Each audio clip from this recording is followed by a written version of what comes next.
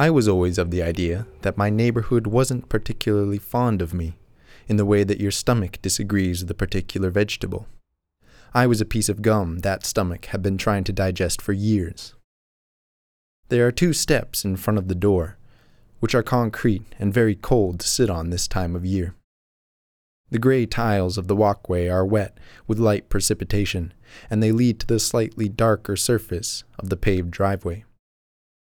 The light red brick wall that houses the garage is weathered, but it's looked that way as long as I can remember.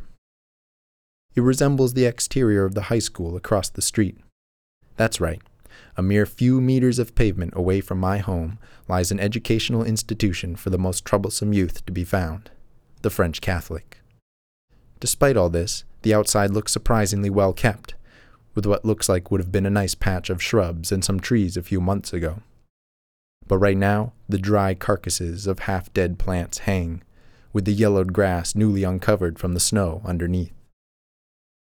The outside of the high school was renovated a few years back, which improved the look of the area somewhat, but also attracted hordes of skateboarders to its rails and ramps. Those weren't the people the school was trying to make it more accessible to, but that's the way it goes.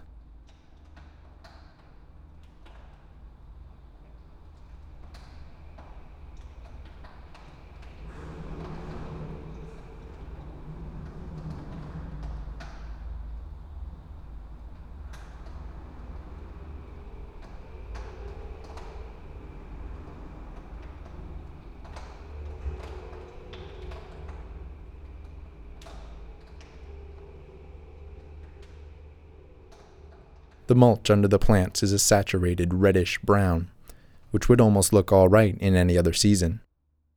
At this moment, the pale pink and gray of the concrete feels dull and washed out, and the mulch's color makes your eyes ache. The sky is a lighter gray than the pavement, but not by much.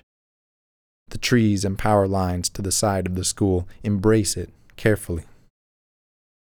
Further in the distance, behind the school and past its parking lot, houses are visible. Just over the dumpster, a few parked cars, a snowbank, and some sort of concrete outdoor vault lie the most recently constructed homes in the area, wide enough to fit several families in each. They are lined up in military rows, neat little cars parked outside each one. Farther to the side and closer to me, in between the new townhouses and my yard, lie the school's portable classrooms and its other parking lot. There's nothing really bad about the neighborhood, per se. It's just that there isn't really anything good about it either. It's a place you survive, not a place that you live.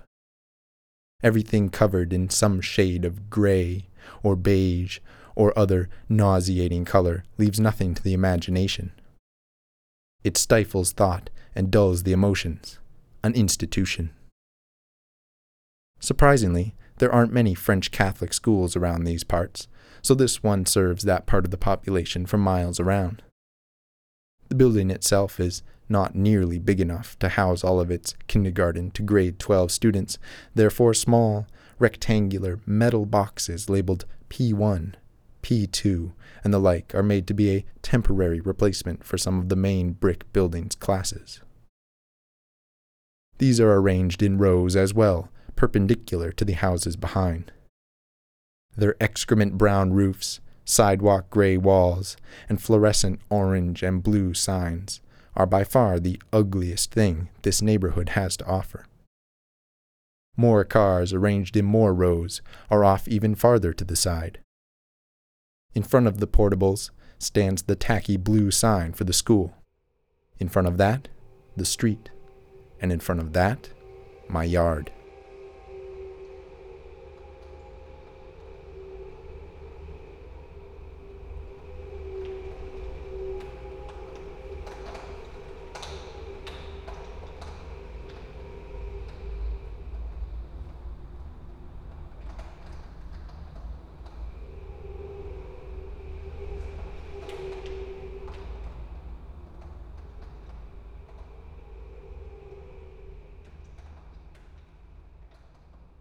Even my own home feels like a part of it.